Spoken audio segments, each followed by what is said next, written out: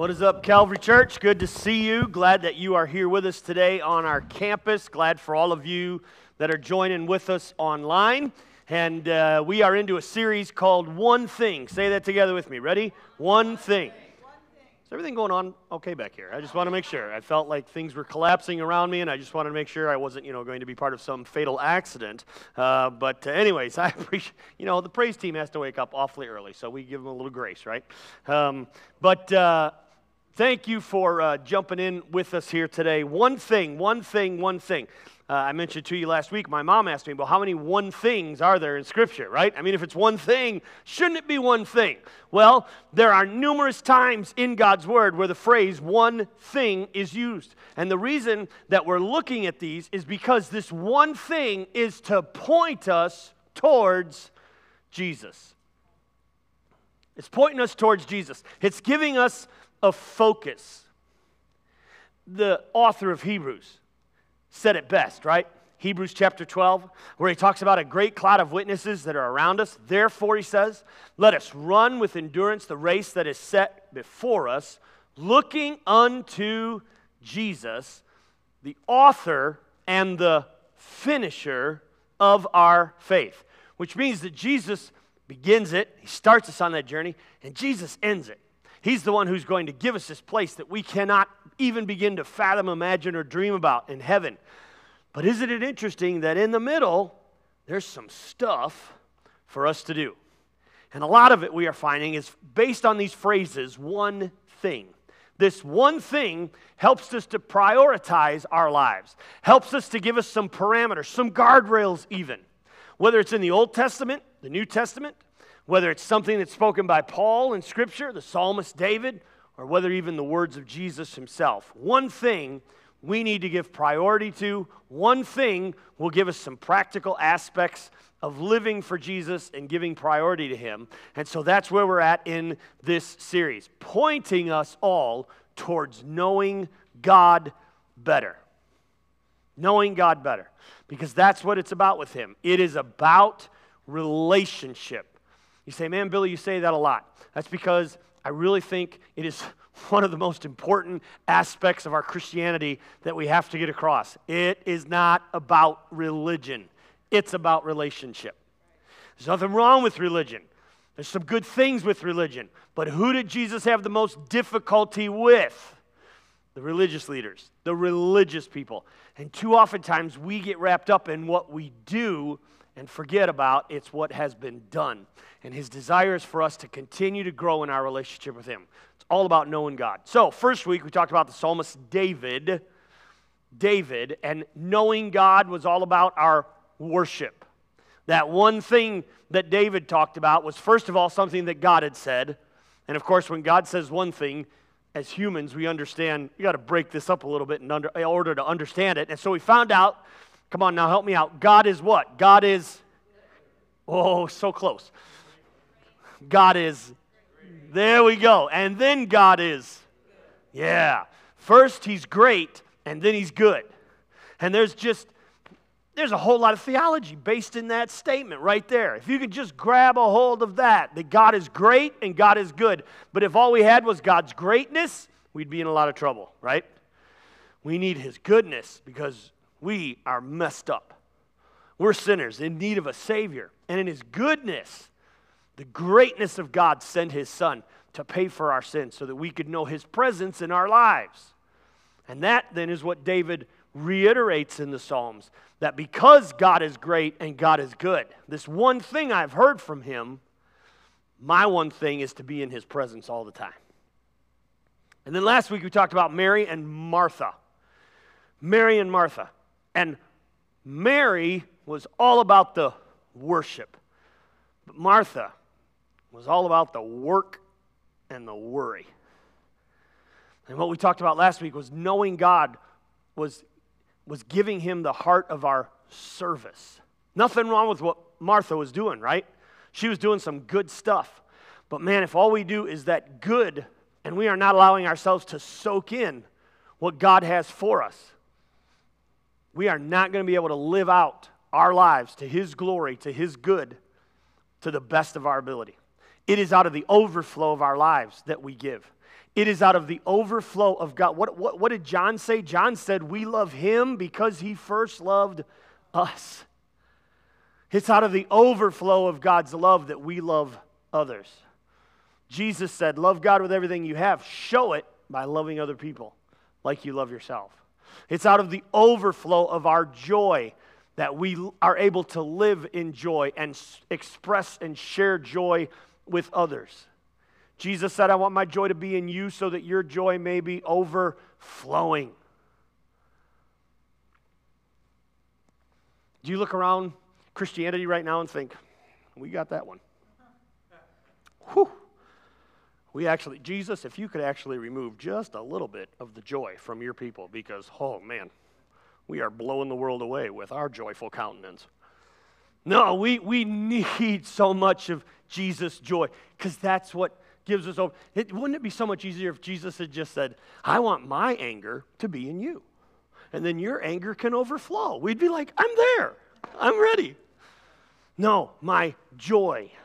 We look at the fruits of the Spirit. His Spirit lives in us, and he wants us to bear fruit. What is that? Love, joy, peace, long-suffering. What are we doing? We're living out of the overflow. Living out of the overflow. Today, we're going to talk about another passage of Scripture, and it's going to be in the book of Mark. Mark chapter 10. Say Mark 10. All right, that's where I want you to go today. Mark chapter 10. If you're online, please follow along with us. Click on a tab there to follow along or get your Bible out. But man, I'd love for you to join with us as we look at the story from Mark chapter 10. And today we're going to talk about an unknown man. An unknown man. My wife earlier this week, I don't even know what we were watching or what why it came to her mind, but she said, do you remember the unknown comic? And in my stupidity, of course, I went to YouTube and looked up the unknown comic, okay? For those of you whose, life was so meaningless when you were a child that you actually watched The Gong Show, or Make Me Laugh, and they had this guy called the Unknown Comic, all right? And he would come out with a bag on his head, all right? You thought this was just Detroit Lions fans. No. This was actually a comedian. And he'd come out with a bag on his head, and he just he could see in his mouth and everything, and he'd just share these jokes, and he was called the Unknown Comic. And he was actually kind of funny and had his 15 minutes of fame. Well, we don't know if the guy we're talking about today was a comic or if he was funny or not. All we know is he's unknown. A lot of speculation as to who he might be. There's some who feel like maybe he is named later in Scripture. But in this story and in others in the gospel where this story is mentioned, there is no name. All we know is this. He's young. It's mentioned in another part of the Gospels. He's wealthy. That's mentioned in both stories. And he's a ruler. So he's young, he's got some power, and he's got some money. Is there anything more dangerous than youth, power, and money? And he's got it. He's got it all.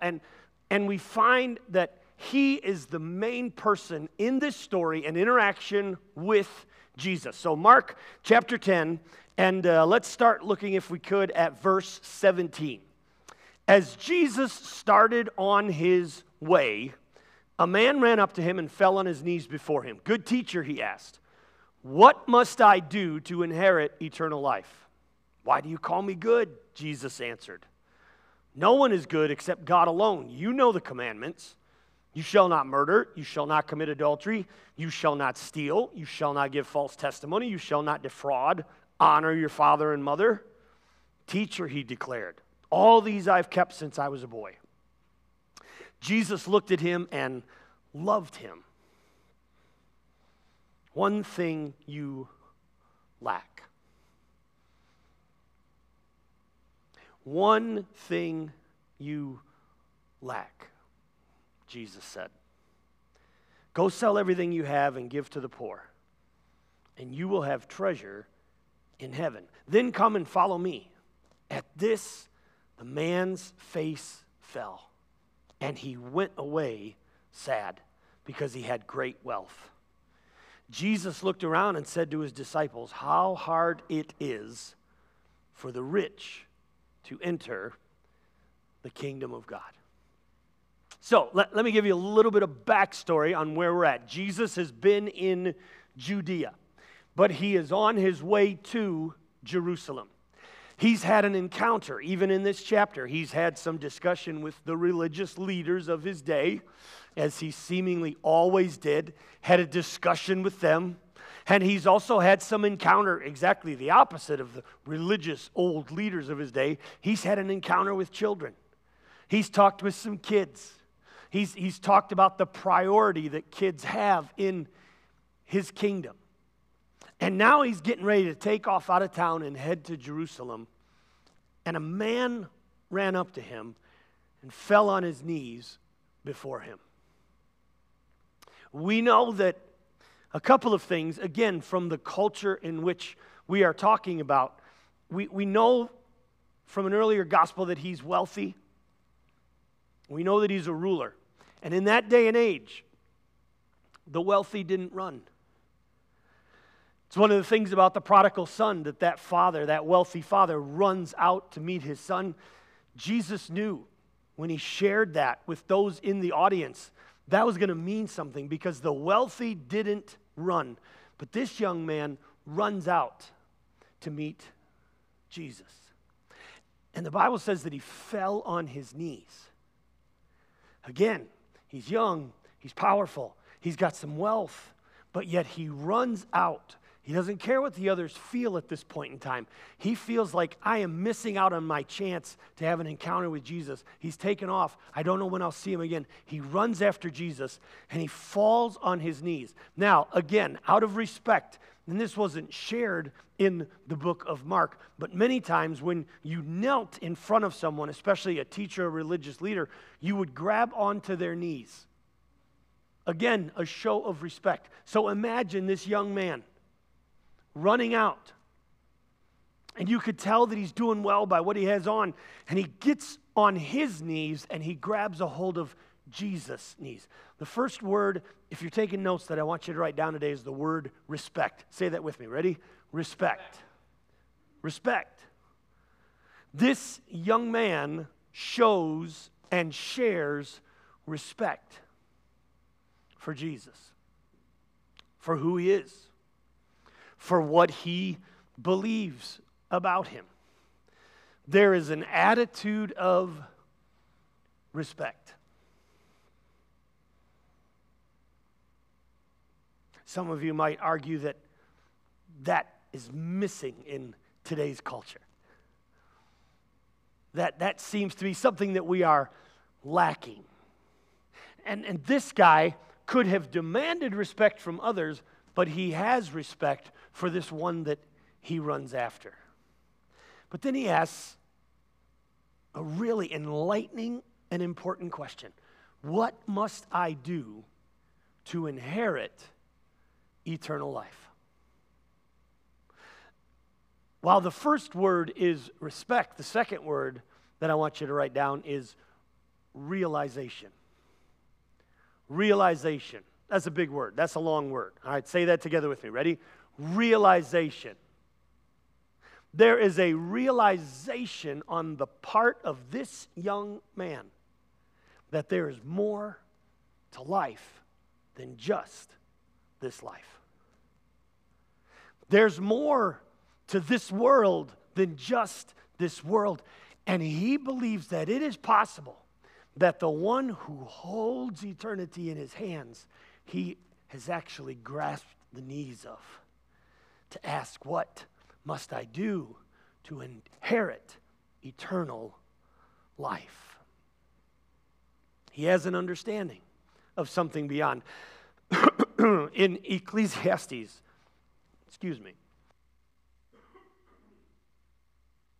it was still loud, even though I turned the mic off, wasn't it? In Ecclesiastes chapter 3, verse 11, the writer of Ecclesiastes is Solomon.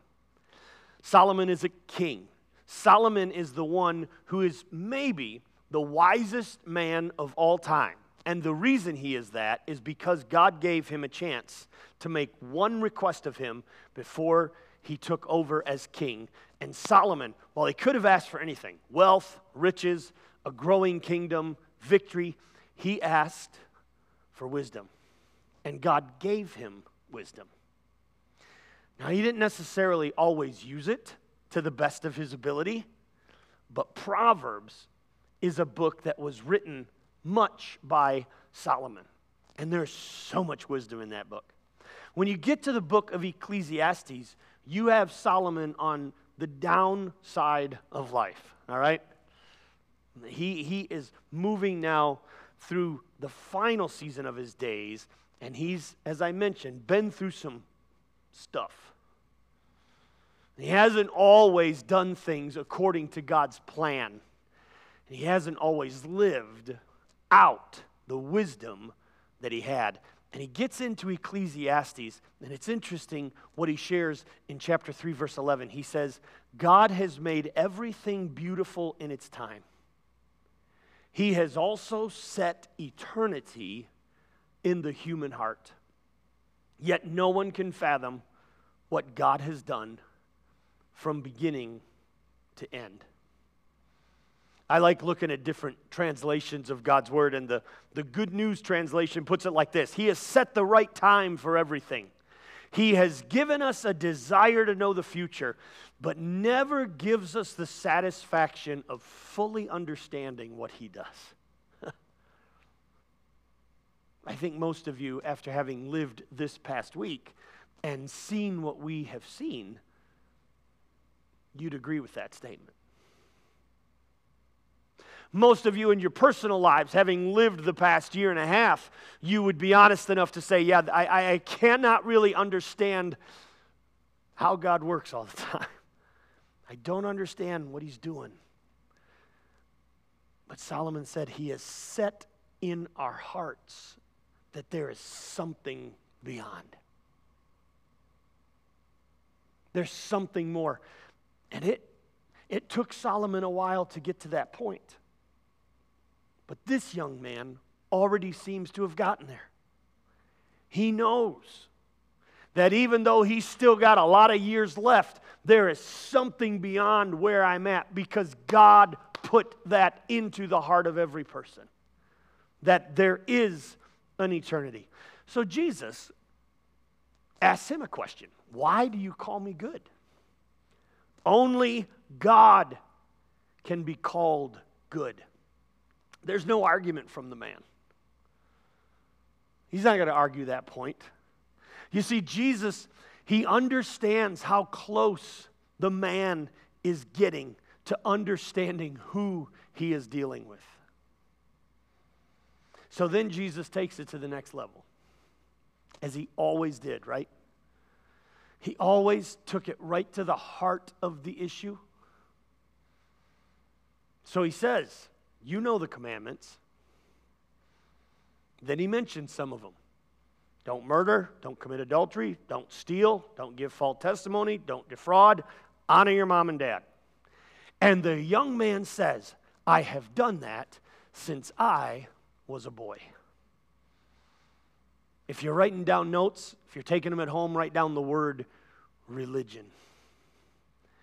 Religion. You see, the man has an understanding of God, but he doesn't know the power. He has an understanding of religion, but he hasn't yet developed the relationship. He's asking the right questions. And could you ask a better person? I mean, he's asking the right person, right? He's right there in front of Jesus. Here's the problem. He's looking for affirmation. He's looking for affirmation. You ever have a conversation with somebody and they ask you a question, but they have talked to you for 5 minutes leading up to the question, and you know what the answer is that they're looking for you to give? Now you can give another answer, but then you're talking about another 5 minutes worth of conversation. You're like, you know what? I think it's just best for me to agree with them. Oh, yeah, I'll tell you.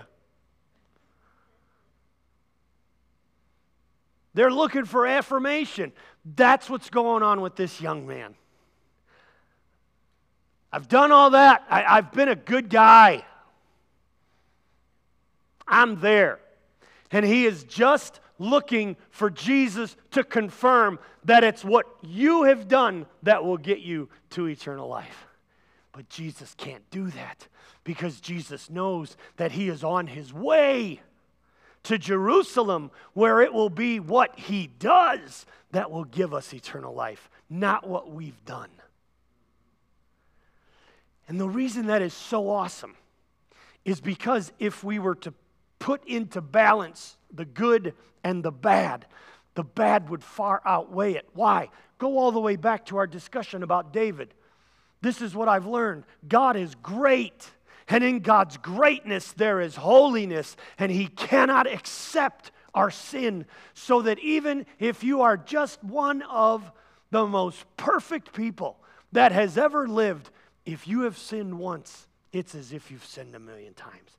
God cannot accept that imperfection. There had to be a sacrifice. And so he said, I'll send my son. I'll give my son. And Jesus is on his way to do what we never could.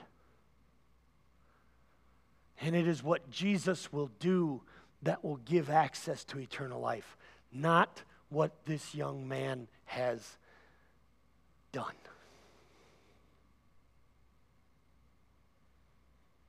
He's so close. He's so close. I think it's interesting that when Jesus talks to him about the commandments, he mentions the back half.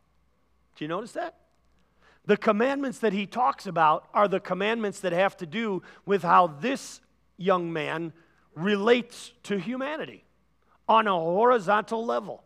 It relates to those relationships.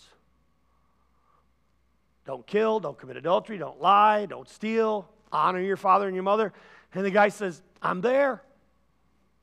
I've done all that stuff that people can see. He never deals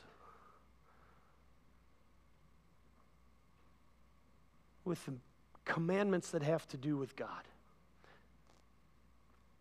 Because Jesus knows how this guy's going to have to answer, doesn't he? And then it says Jesus looked at him and loved him.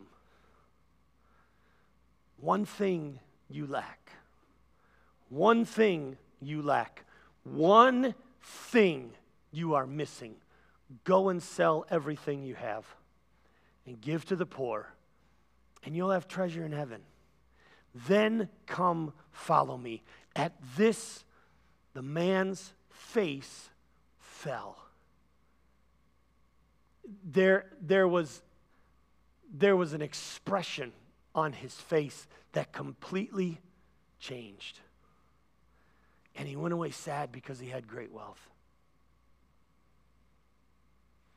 Some of you know about that, don't you? You've experienced that yourself. Or maybe you've been in the hospital waiting room and you've seen the surgeon as he comes out and they call the name of the family or a person. And then the doctor goes over to talk to that person. And you're so anticipating that doctor coming out, right? I mean, there's a level of, oh, good, it's over. But then the doctor says those words and you can see the expression on the person's face change. And the Gospel of Mark says that's exactly how it was with this guy. He came with such expectation. He came with such anticipation. But then the answer he got was not what he was looking for, and his face fell. His expression completely changed, and he walks away sad because he had great wealth. Write down this word, required. Can you say that with me? Required. One thing you lack. One thing that's required of you. Go sell what you have. And follow me. Verse 24, if you keep reading in Mark chapter 10, it's interesting because the man walks away and now it's just the disciples and Jesus. And it says the disciples were amazed at his words. But Jesus said again to them now, right? The young man's gone, so now he's talking to his disciples. He says, children, how hard it is to enter the kingdom of God. It is easier for a camel to go through the eye of a needle than for someone who is rich to enter the kingdom of God. The disciples were even more amazed and said to each other, who can be saved then? And Jesus looked at them and said, with man, this is impossible. But not with God. All things are possible. What's going on in this passage? The young man has left dejected. Why? Because Jesus finally gets to the heart of the matter. He says, there's one thing you lack. What's that? The first commandment. Don't put any gods before me. And Jesus knew the God of this young man's life was what he had. Isn't it interesting? I mean, he's got a bunch of followers around him. Did he tell Peter, Peter, go and sell your business and then come follow me? Nope. John, you and James, go sell the family. Nope. Matthew, put a for sale sign up here. Sell everything you have. No. Why? Because Jesus is getting to the heart of the matter. What did he say to Peter? Peter, let's stop fishing for a while. Where was Peter's heart? Where was his priority? Fishing. Did he make Peter quit fishing? No. You get all the way to John chapter 20, and there's Peter out fishing again. But he said, your priority will be to fish for people. Matthew, let's stop collecting taxes. What are we going to do? You're going to follow me. But let's start at your house with a party so I can talk to some of your friends, so I can share with them the difference that I can make in their lives. He gets to the heart of the matter, doesn't he? He gets to the heart of the matter with each person. It was a priority, and he says, young man, this is what you need to do. Sell everything you have. Why? Was he saying that to all of us? No. He was saying it to him because that's his God. That was his idol. But then he explains a little bit more to his disciples. He shares a little bit more with his disciples because they're like amazed at what he said. Why? Because at this juncture of their time with Jesus, they still think that he is going to bring down the armies of heaven and defeat the Roman Empire and set up his kingdom on this earth. And he's going to need some young, wealthy cats like this dude to help make it happen. Why are you sending this guy away? We need some money for all the weapons of mass destruction that we're going to need to pull down on the Romans. Why are you sending this guy away? And Jesus says, and isn't it interesting? Sometimes it's best to have the Greek, a little bit of Hebrew. Sometimes just read God's word for what it is. Jesus says it's easier for a camel, hold that thought, to fit through the eye of a needle. Hold that thought. And what are you thinking? Impossible. Right? Camel's never going to fit through the eye of a needle. So then the disciples are like, well, then who can be saved? And Jesus says, I know it sounds impossible, but with God, trust me, guys, with God, all things are possible. I know you don't understand what I'm heading towards. I know you don't understand how this is going to end. You're not going to get this till after actually it's all over. But trust me when I say what looks impossible is possible with God. And just so we understand, because a lot of you can sit out there today and you'd be like, well, he's talking to the rich. Easier for a camel to get through the eye of a needle than for a rich man to get through to heaven. Well, that ain't me. I ain't rich. Can I tell you something? If you're a married couple here today and you make $50,000 together as a married couple, you are wealthier than 95.1% of the rest of the world. Any chance Jesus was talking to you? Yeah. Yeah, we look from our vantage point, not that wealthy, but we are. We are so rich, so wealthy. God has been so good. And the question becomes, what is required of us? What's required of us? Next week, we're taking a special offering. It's called the Big Give. It's been a number of summers that we have taken this special end of summer offering. And there are a number of reasons why we do it. Number one, we think it's biblical. Old Testament, New Testament talks about tithes that are done on a weekly basis, but then it also talks about special offerings that are taken.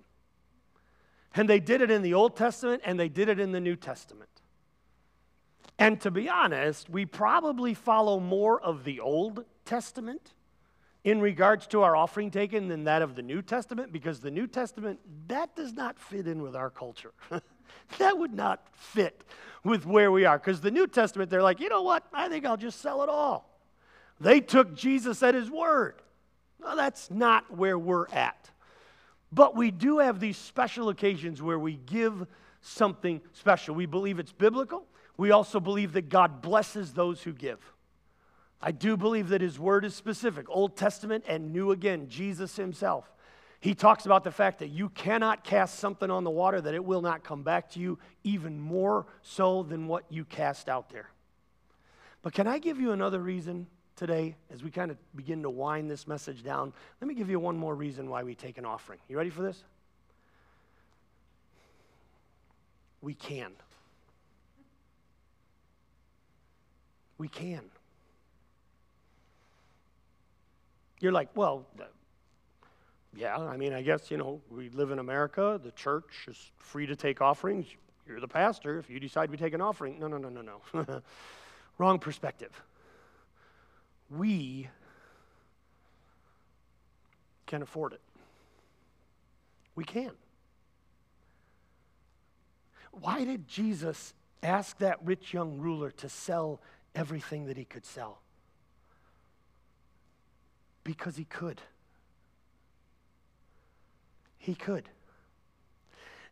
The Bible says that Jesus loved him. You catch that phrase in there? Now, Jesus loved everybody, right? God so loved the world that he gave his one and only Son. But there was something about this guy. And I think that when we read that phrase, Jesus loved him, you got to imagine this young man on his knees, right? I mean, he's in his best Calvin Klein robe and everything. I mean, he's got it all going on, and he's knelt down at Jesus. He's still grabbed a hold of Jesus' knees. Jesus loved him. Can you imagine Jesus just kind of reaching his hand down and placing it on his head? Jesus loved this guy. He loved his potential. He loved the drive. He loved the fact that he came running out. He loved his respect. He loved the question. He loved him. And Jesus knew that this guy, if he sold everything that he had, there was just something going on about this dude. He'd get it all back. Jesus wasn't going to let him go without. He was just looking for what he could do. Peter, are you willing to give up fishing for a while to make a difference? Matthew, are you willing to walk away from an easy buck or two to follow me and change the world? Young man, there's just one thing you lack. Make me your priority. Why do we take an offering? Because we can. Because we can. I was talking earlier this week with someone in regards to the situation in our country. Well, why do we have to be the ones who give this and do this and take care of these people and send this? Because we can. Because we can. Good, bad, indifferent, this nation has been blessed by God. And there's a requirement from that, isn't there? So why do we take opportunity to give back? Because we can. There's a requirement. Do I believe that God blesses his children? Yeah. Do I believe it when Jesus said, look, you fathers, your earthly fathers, you're evil, but you know how to give good gifts. Imagine the gifts that your heavenly Father wants to give to his children. Yeah, I believe that. Do I believe it when Paul says in Ephesians chapter 3 that you can't imagine the things that God has in store for those who have put their faith and trust in him, that he is a God who is able to do far more than what you can even imagine or dream of? Yeah, I believe that. I believe that about our God. I believe that about our relationship with him. But I also have to believe that Jesus said, I'd like for you to take up your cross and follow me. And there are some requirements for serving God. And the reason that Jesus said it is easier for a camel to go through the eye of a needle than for a rich man to get to heaven is because in the comfortability of our lives, we don't need God. So then a 9/11 comes, and everybody turns to God. Check out your history and see the church attendance in the United States the Sunday after December 7th, 1941. Everybody came to church, just like the Wednesday night after 9/11. Standing room only crowd at Calvary Baptist Church. Everybody needed to pray that Wednesday night. But then time goes by and life gets back to normal. We're good. So then we get a virus. And nobody has really all the answers. And what's going on? And man, they're taking away my rights and my freedoms. And everybody clamors back for, we need God. Hundreds of people online. But then time goes by. You know what? We're okay. We don't need God. And the more comfortable we are, do we have a mistaken thought process that somehow, we're good. We're good. I don't need God. And God comes to you, and he doesn't say to you, sell everything you have and follow me. No, he just says, where's your priority? Can you ratchet me up a little bit? Can you move me to my prominent place? Because here's the deal. I am God, whether you admit it or not. So why not be in a position where we are in relationship with the one who is in control? We don't have control. Doesn't take much for us to figure that out, does it? But isn't it awesome that we can know the one who does? And so he asks. He says, what's my priority? Can I just share with you a few things? First of all, it is in priority. You got to prioritize, and then you got to put it into practice. You got to prioritize, and you got to put it into practice. Jesus knew that for this young man, you can do this. But I know that Jesus knew he wouldn't. And there had to be some hurt because Jesus knew that was going to be his reaction. You got to put it into practice. Micah chapter 6, verse 8, it says, mankind, he has told each of you what is good and what the Lord requires of you, to act justly, to love faithfulness, and to walk humbly with your God. What does he require? What does he require? Because we can I share with you just a couple things? Actually, I wrote something down. I went and got another statistic because I wanted to share this with you. From 2019 to 2021, there's been a 45% increase in weekly giving to Calvary. I'll try that one more time. Thank you. Thanks for coming today, Sharon. My wife said amen. I'm going to try it one more time. Since 2019, there's been a 45% increase in weekly giving at Calvary. Thank you. Since 2019, because we can, Calvary has given 242% more in missions in 2 years. 242% increase. Why? Because we can. Because we can. To whom much is given. Oh, my mother loved saying this when we were kids.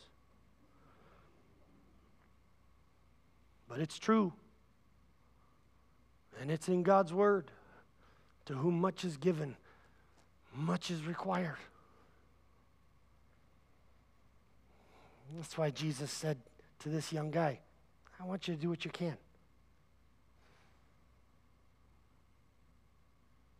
We do what we can do. It's been quite a week. From an earthquake that rocks Haiti. And if you know anything about Haiti, right, you'd be like, seriously? Another earthquake? And it's not like, you're not naive enough to say, well, then people shouldn't live in Haiti. They should just move out. Yeah, they can't. You know that. 10 years ago, they had a terrible earthquake, killed hundreds of thousands of people. This past week, they have another one. In between, they had a hurricane. What in the world? You still got all this stuff going on with the virus. Good, bad, indifferent, whatever your views. However you want. If you think it's all political, that's fine. All I know is when you're trying to lead a church through it, it's a mess. Because you can guarantee this. You'll never please 100% of the people all the time. You'll please some people here. You'll please some people there. You're never going to please everybody, no matter what you say, no matter how you deal with it. Give up. It's not, it's just, and it's like, come on, man. It just seems like it's ready to make its exit. And then it's like, God, what are you doing? And then, you've seen the images. People hanging on to the wheelbases of planes, so desperate to get out of a country. Do me a favor, okay? And I won't, I'll say this calmly. Just don't talk to me for a few weeks about the persecution of the church in the United States. I don't want to hear it. You want to talk about persecution? Be a born-again believer in Afghanistan. And here's the thing. There's thousands of them. Thousands. They are ready to give their lives. Can you imagine if that's what's required of them? Now, here's the deal. If I were to ask you, I would like for all of you, if you are willing to give your life for the cause of Christ, stand right now. You'd all stand. I will die for Jesus. We'd all stand. But can we just be honest for a minute? The chances of you having to do that are about that big. You're not going to have to die for the cause of Christ. So what's required of us? Live for Him. There's going to be some who in the next few weeks, they are going to die for the name of Jesus Christ. There's a better than average chance that won't be us. But where He has placed us, His requirement is to live. And I don't know about you, but if you see the news, you see all these images, there have to be times when you're like, man, what can I do? I want to do more. But we kind of feel like we can't. We can. Let me give you 3 quick things and we're done. Number 1, pray. Pray, pray, pray, pray, pray.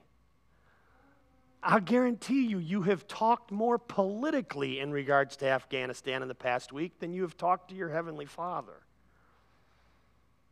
Talk to God. God, you know what's going on there.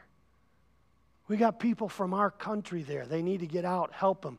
Bless our military. Keep them safe. Keep them protected.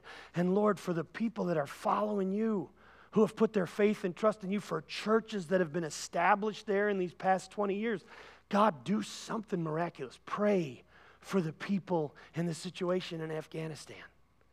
Don't lessen the priority or the power of prayer by not doing it.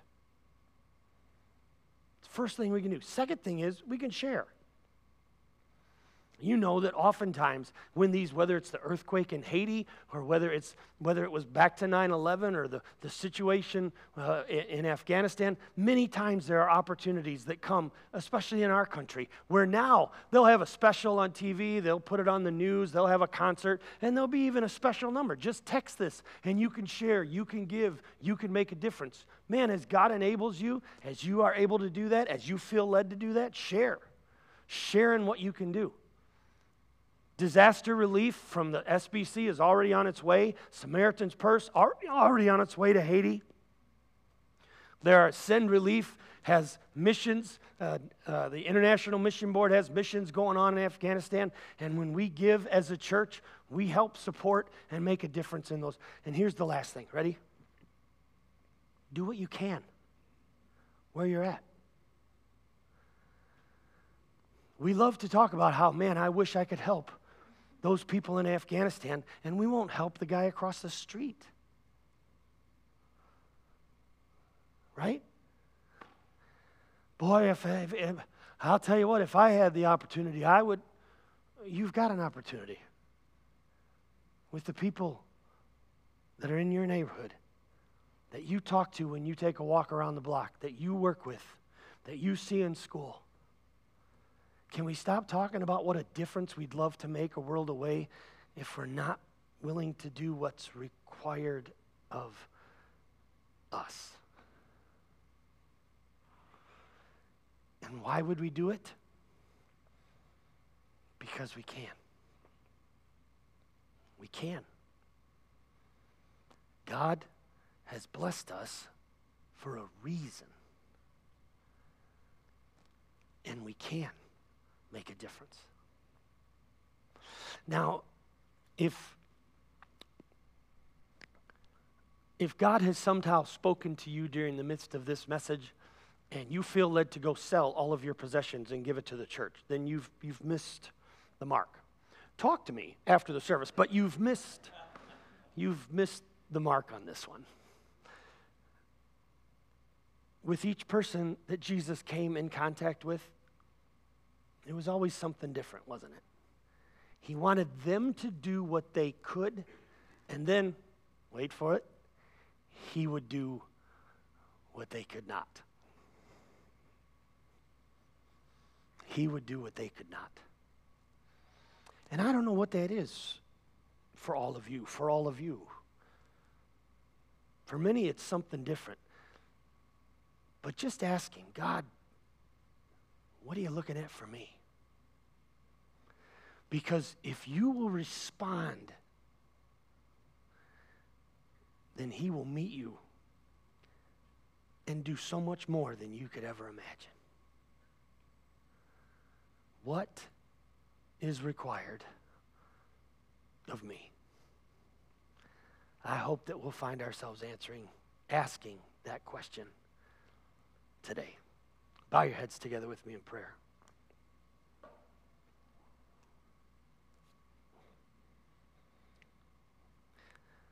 Father, so many situations in our world that we have no control over. And if we're honest, we have no understanding of. But Lord, in those moments, may we rest in the realization that we can have an understanding of you, that we can put our faith and our trust in you. We don't have your perspective. You mention it in your word that your thoughts, not our thoughts. Your ways are not our ways. And God, in the end, that's really good news. But there are those times when we just have a hard time wrapping our head and our heart around it. Lord, in those situations, may we find ourselves at the very least in prayer for people who love you, for people who are in harm's way, for people who are suffering. May we find ourselves, Lord, asking for your protection, for your grace, for your miraculous healing of their land, of their people. But Lord, may we also find ourselves realizing that you have some requirements of us. And if we would just do what we can, you will come alongside to multiply that, to bless that, to use that, whatever the gift, whatever the resource, whatever the time, whatever the finance, you will use it. You will make much of it. May we give it to you. And before I close this prayer, maybe you're here this morning and there's never been that moment when you have said yes to Jesus Christ, when you have invited him to come in and be your Lord and Savior. And he'll do that for you today. He'll come into your heart. He'll forgive your sin. He'll make you a new person. If there's never been that moment in your life where you've prayed and accepted Christ as your Savior, I want to give you that chance. And I would encourage you just to repeat this prayer in your heart after me. You don't need to say it out loud. He'll hear you. But just say, "Dear Jesus, thank you for loving me, for coming, dying, rising again for me. Come into my heart, forgive my sin, and save me. I make you the Lord of my life." With our heads still bowed in prayer, if you're here with us on our campus and you prayed that prayer, would you just slip up your hand and put it down and say, "Yeah, that's me today, Billy. I prayed that prayer, and I invited Christ to come into my life." Yeah, God bless you. God bless you. Just slip it up and put it down. That's me today, Billy. If you're watching with us online, a button has come up on your screen that says, "Today I accepted Christ." Would you just hit that tab? Let us know the decision you made today. We may not know your name, but God does. And before this afternoon is over, we'll be praying for you. In fact, let me finish my prayer by praying for you right now. Father, for those today who have accepted you, we thank you for their decision. Lord, I ask that you do something tangible in their lives to help them realize the importance of the commitment they've made to you. I pray, Lord, that they would sense you in their heart, sense your spirit in their lives. May they know your forgiveness, your grace, your mercy. Do something this week, Lord, to help them realize that they have crossed over into a new walk of faith with you. And Lord, for the rest of us, may we live where you have placed us, giving you priority and doing what we can to make a difference. And for what you're going to do in and through us, we thank you in Jesus' name. And all God's people said, Amen. Amen. Amen.